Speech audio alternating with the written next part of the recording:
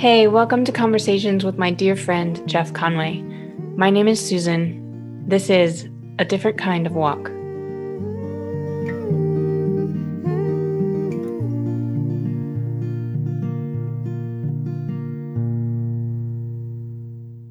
I'm sorry I canceled on you last week, It's but okay. I'm really glad that I did because I felt terrible and it wasn't a flu or an illness or anything. So, what was going on was it was a cold day last week. It was cold last week. Mhm. So I got this crazy idea that I could eat a grilled cheese sandwich because it just sounded great. I figured Mm. the cheese would slide down my throat and then, with tomato soup. Ooh. So I didn't always dip all of my grilled cheese sandwich in a tomato soup, but I figured if I dipped it all in tomato soup, it would slide down my throat at least, within a couple of hours. But that was day 3 or 4 after eating the It sandwich that I canceled on you because it was still was still there. in the middle of my chest. And yeah, I can't do this anymore. I just can't cheat anymore. I'm not dying tomorrow. I'm not dying next week. People try to tell me, oh, I like butternut squash and I like avocado and I like, all these various things that they say. But when you get it in a baby food pouch and it's all pureed avocado and blackberries and chicken, purple carrot, chia seed, and butternut squash. And it's hideous. I'm sorry. It's just disgusting. Yeah. It is. I mean, parents taste your baby food before you but I was told by the nutritionist that babies do not have the refined taste buds that adults have. So, but I'm supposed to get 1,500 calories a day, and it's a nightmare to get to 1,000. Ugh. Yeah. And so that's why I was okay cheating before. So yeah, so it was an interesting week last week. I was not depressed at all, but I was not a happy person at all.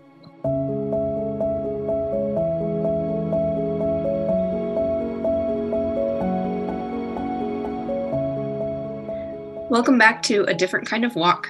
Jeff and I are here for our last episode of this season. Jeff might put out a couple tidbits here and there this summer, but in general, we are finished, at least for now. But today, it is Holy Week, the week leading up to Easter Sunday, and Jeff has a confession to make about his faith journey.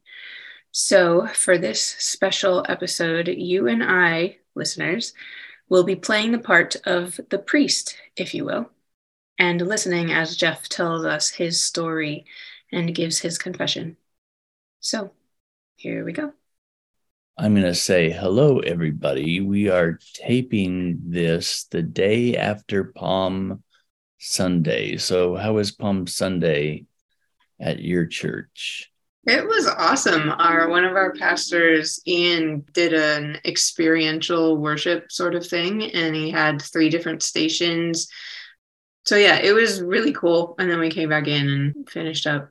But So, yeah, I mean, that's an interesting Palm Sunday, but that is a weird Palm Sunday in all 4 of the churches. The 2 that I led and the 2 that I was an associate for was about kids and waving branches and the celebration of coming in and mhm.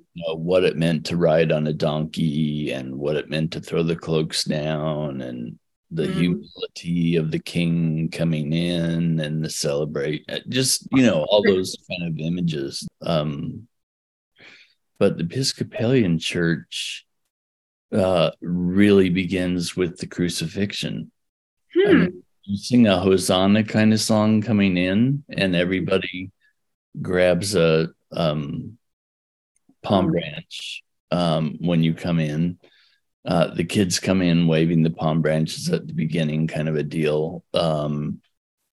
But then it goes right towards walking towards the crucifixion. So I don't know if that's because something like Maundy Thursday or Holy Friday, Good Friday doesn't have the possibility for everybody to participate in. But yeah, so it's been interesting being a part of a different tradition, which is a little bit about what I want to talk about today. But life is a journey, and that's what we're here to talk about a little bit. So I've talked about this a long time ago, but just reminding people that I was the unbaptized baby. So I was born in California, and my father was already living in Oregon and came down around due date stuff, but then went back. So we moved from California to Oregon when I was 6 weeks old. And I always thought I was baptized in the Catholic Church. My brother was. And so I didn't find out until I was working in the Presbyterian Church, which I think I shared with people also. I mean, I'd been working in the church for 2 years before I found out that I was not baptized. So, I mean, my father raised Catholic school from first grade all the way through 12th grade. It was just the Irish Catholic family. And once he got to Oregon, he never went to worship again. And so I was that unbaptized baby and came to recognize I was loved by God through youth ministries, people reaching out to me for a ski retreat at a Presbyterian church, and Young Life, which is a high school outreach. I think they've expanded past high school. Actually, they have some middle school stuff, and I think they even have some college stuff going on with Young Life now. But so then, at the end of high school, I recognized I was loved by God. And, I never really went to church regularly because it was all youth stuff at Young Life. It was youth stuff at the church. And then when I was in college, it was college fellowship kind of stuff. So going to seminary 3 years out of college, I was as green as could be. I mean, the stories of the Old Testament, nope. Didn't know them. Just, the basic things that kids learn in Sunday school, I didn't know them, but I learned very quickly that you needed to be able to plant your flag somewhere. So this is the mid 80s. The movement of large denominational churches was really at its very beginning. And I knew very little of that. So that's kind of how I planted my flag in the Presbyterian Church, because that theology of God reaching out to humanity first, that sense of the sovereignty of God made sense to me. And that's how I became that Presbyterian. And I'm really glad that I did. And 35 years ministering and serving and learning and growing. And, I was the strange Presbyterian pastor who had this huge poster that I actually had mounted and framed of the Vatican in my office all those years. And I loved it because it was so artistic. It had all the popes from Peter all the way around John Paul II that Rome recognized. And then it had the Pietà. And so that was always in my office. And then I was the guy that was drawn to worship for a doctoral program. And I worshiped in Coptic churches. I worshiped in Orthodox churches. I worshiped in rock band churches. the whole thing was kind of a part of my journey. That first interview that I had for my very first job as a youth guy, the pastor called me an Irish mystic, and I had no idea what he was talking about. So I just kept the straight face, and kind of smiled through that. Is he insulting me? But he offered me the job, which I didn't take. I took a job at another church, but so that's always been a part of my sensibility, and that. And I'm talking about myself so much because we talked about me making a confession. So my life, particularly these last 4 years of not working, has been an interesting journey. And so I worship in the Episcopalian Church because I can ride my power wheelchair to it. It's literally right behind our house. There's a grassy knoll, and on the other side of that, you can see the roof of the church that was built in 1700. So Episcopalian worship, very different. Lot of scripture reading, not short passages of scripture, but long, full passages. The whole psalm is read or sung, and there's so much liturgy around the communion, so much more than Presbyterian tradition had. So that's been kind of interesting for me. And then the Camino this summer afterwards became a big changing point for me. Towards the end of that, as I began sharing my full story with some people, most of them that were on the Camino were Roman Catholics. And that just opened up some different kinds of conversations. So Bill talked in our last podcast, my spiritual director, about how many churches there were. And you and I both smiled because we'd just spoken about that. There's one church. There is one body of Christ to be one witness to the world of God's love for humanity. And we had talked about that, the podcast before that had come up. There's one church that should be the witness to the world.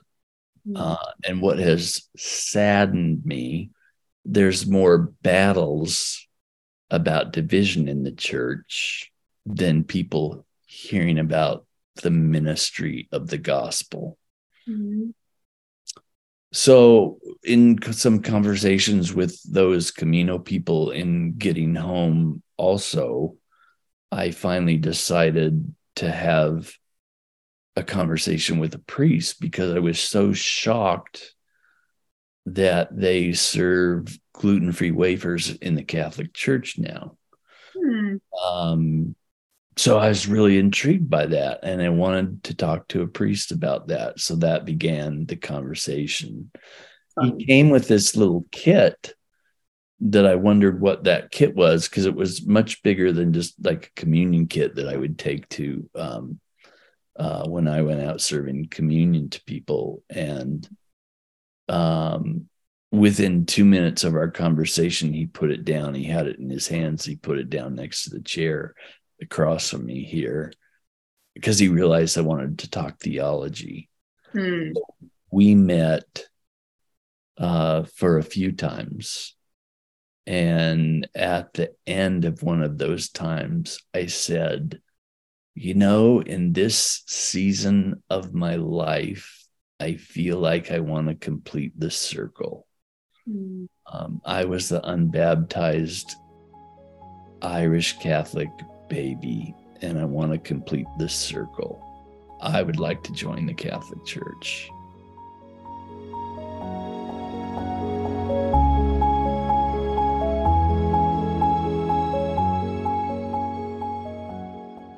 although back then I think it was 2 years that you were a catechumen, Okay. somebody who was learning. Barrett joined the Catholic Church. So Barrett went through a 1-year process, but he joined the Catholic Church, the Roman Catholic Church, at the Easter Vigil on Saturday. So that's, right at that point, before resurrection, there's the image of coming into the new life of the church. Mm-hmm. And Roman Catholic Church now recognizes baptisms from other Christian traditions. Okay. So you're not rebaptized at that time if you don't want to be. Okay. If you celebrate the baptism you had before you became Roman Catholic. So Barrett wasn't rebaptized. And it's funny, back then, I was like, if they make him get rebaptized, just for me, and not putting down anybody else's journey, I told this priest, I want to finish this circle. I believe there is one church that needs to be the message of the gospel to the world. I do not believe there is one church that is perfect in any way. I believe in the ordination of women to be leaders in the church. So in the Catholic Church, that would mean to be priests in the church. I still believe in that. I still believe in, I don't know, ask me a question. I still believe in a lot of things that might be different than the Catholic Church. But I felt a calling, and I felt the completion of the circle by telling this priest, I would like to join the Catholic Church. So the next time you come, you can bring that little box that you brought the first time. That I figure you thought I was somebody in the end part of my life that wanted to join the Catholic Church, so you don't have to go through the whole process. He said, that's correct. So he said, I'll bring that the next time I come. And as angry as I would have been if they made Barrett get rebaptized, which, they obviously don't do. They recognize baptisms from other churches. So when he came with his full kit, he said, so do you want to get baptized? And I said, yes.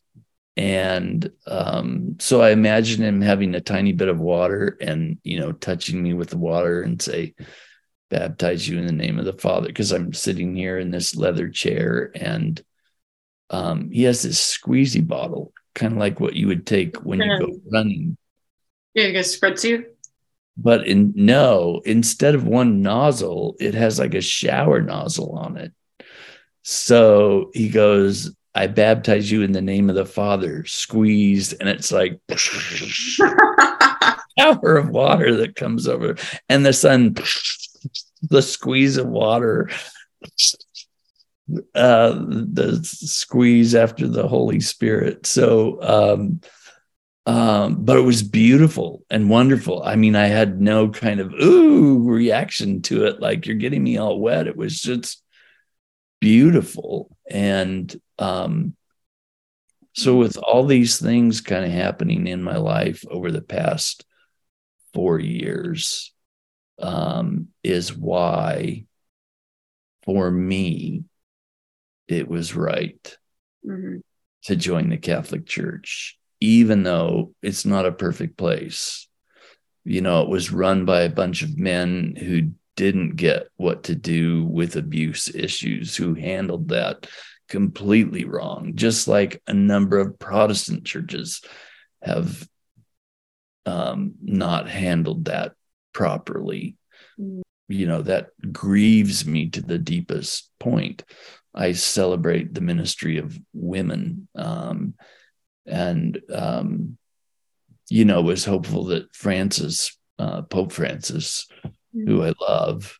And, the whole last church that you and I served together, they knew I got on that train when the Pope came to Philadelphia. And, I was one of the first in line there. And that was another thing, just having communication with Catholics that were excited to see the Pope. It wasn't Pope worship. The kind of conversations we had were about the gospel and bringing the gospel to people. So I just kept expanding, and got to that place where it was right for me to say yes. It's not right for everybody, but it was right for me to say yes and join the Catholic Church.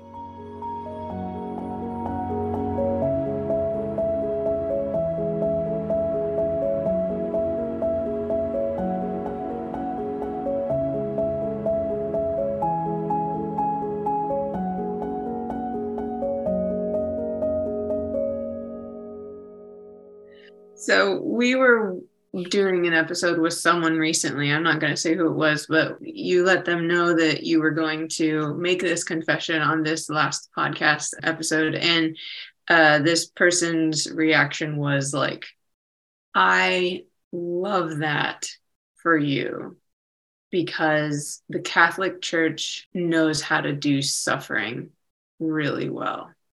Right. Thank you. Because that's part of the journey.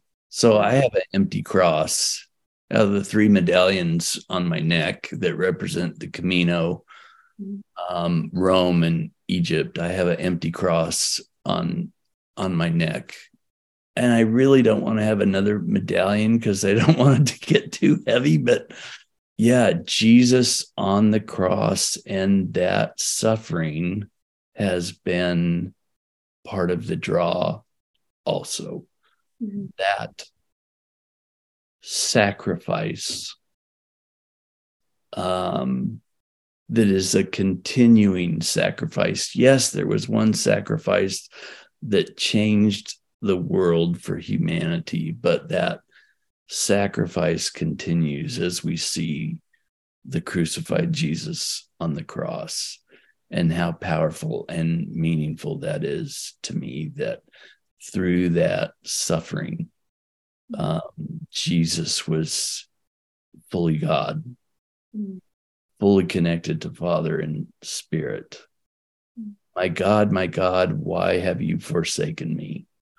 I invite everybody who's hearing this to go to Psalm 22, where that's from, and read the whole psalm, because the whole psalm is about the connection to God. And so did Jesus just say those words, or did he lead us to that psalm where we could read all those words about the fullness of the connection of God's love for humanity? Yeah, I heard somebody explain that, how you can say one line of a song, then everybody else finishes it for you. So like, bye, bye, Miss American Pie. Lost a levee, so I bought a Chevy, and the people were dry. Sure, there you go.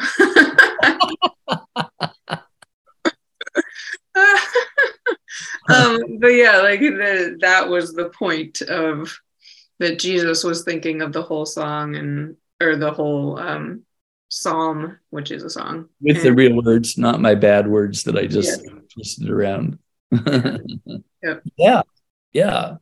If you go to that reference, it's a beautiful connection. And so even though we keep turning our back on God, God never turns God's back on us. God is always reaching out to humanity. Yeah. So who are you? Susan and I ask to everybody listening. And we would say to you together, you are a dearly loved child of God, and God is very fond of you. Amen. Amen. Amen.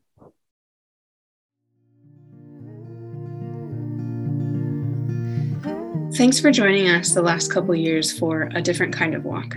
Jeff wanted me to let you know not to worry about him. He now has a godfather, Ken Proctor, who is 20 years younger than him, but will have no trouble keeping him in line. Until next time, friends, live long.